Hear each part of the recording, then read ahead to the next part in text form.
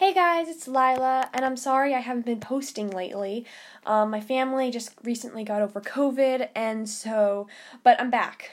And so today I will be reviewing the third book of the three-book trilogy of The Hunger Games. This book is The Mockingjay. I really enjoyed this book, and the details were very, very well written. It was very well written overall.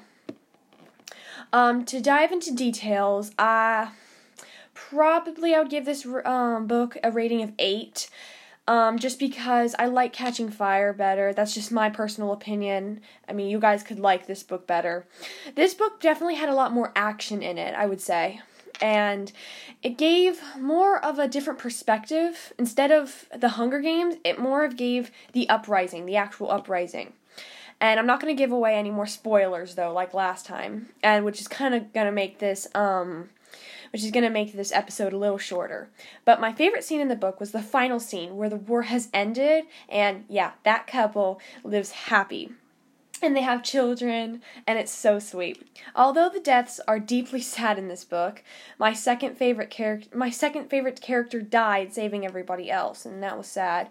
And a young, innocent girl, which you guys would be very sad, also died. But I'm not going to give out any names, though. My least favorite scene, probably when Peeta was tried to murder Katniss once they get him back from the Capitol.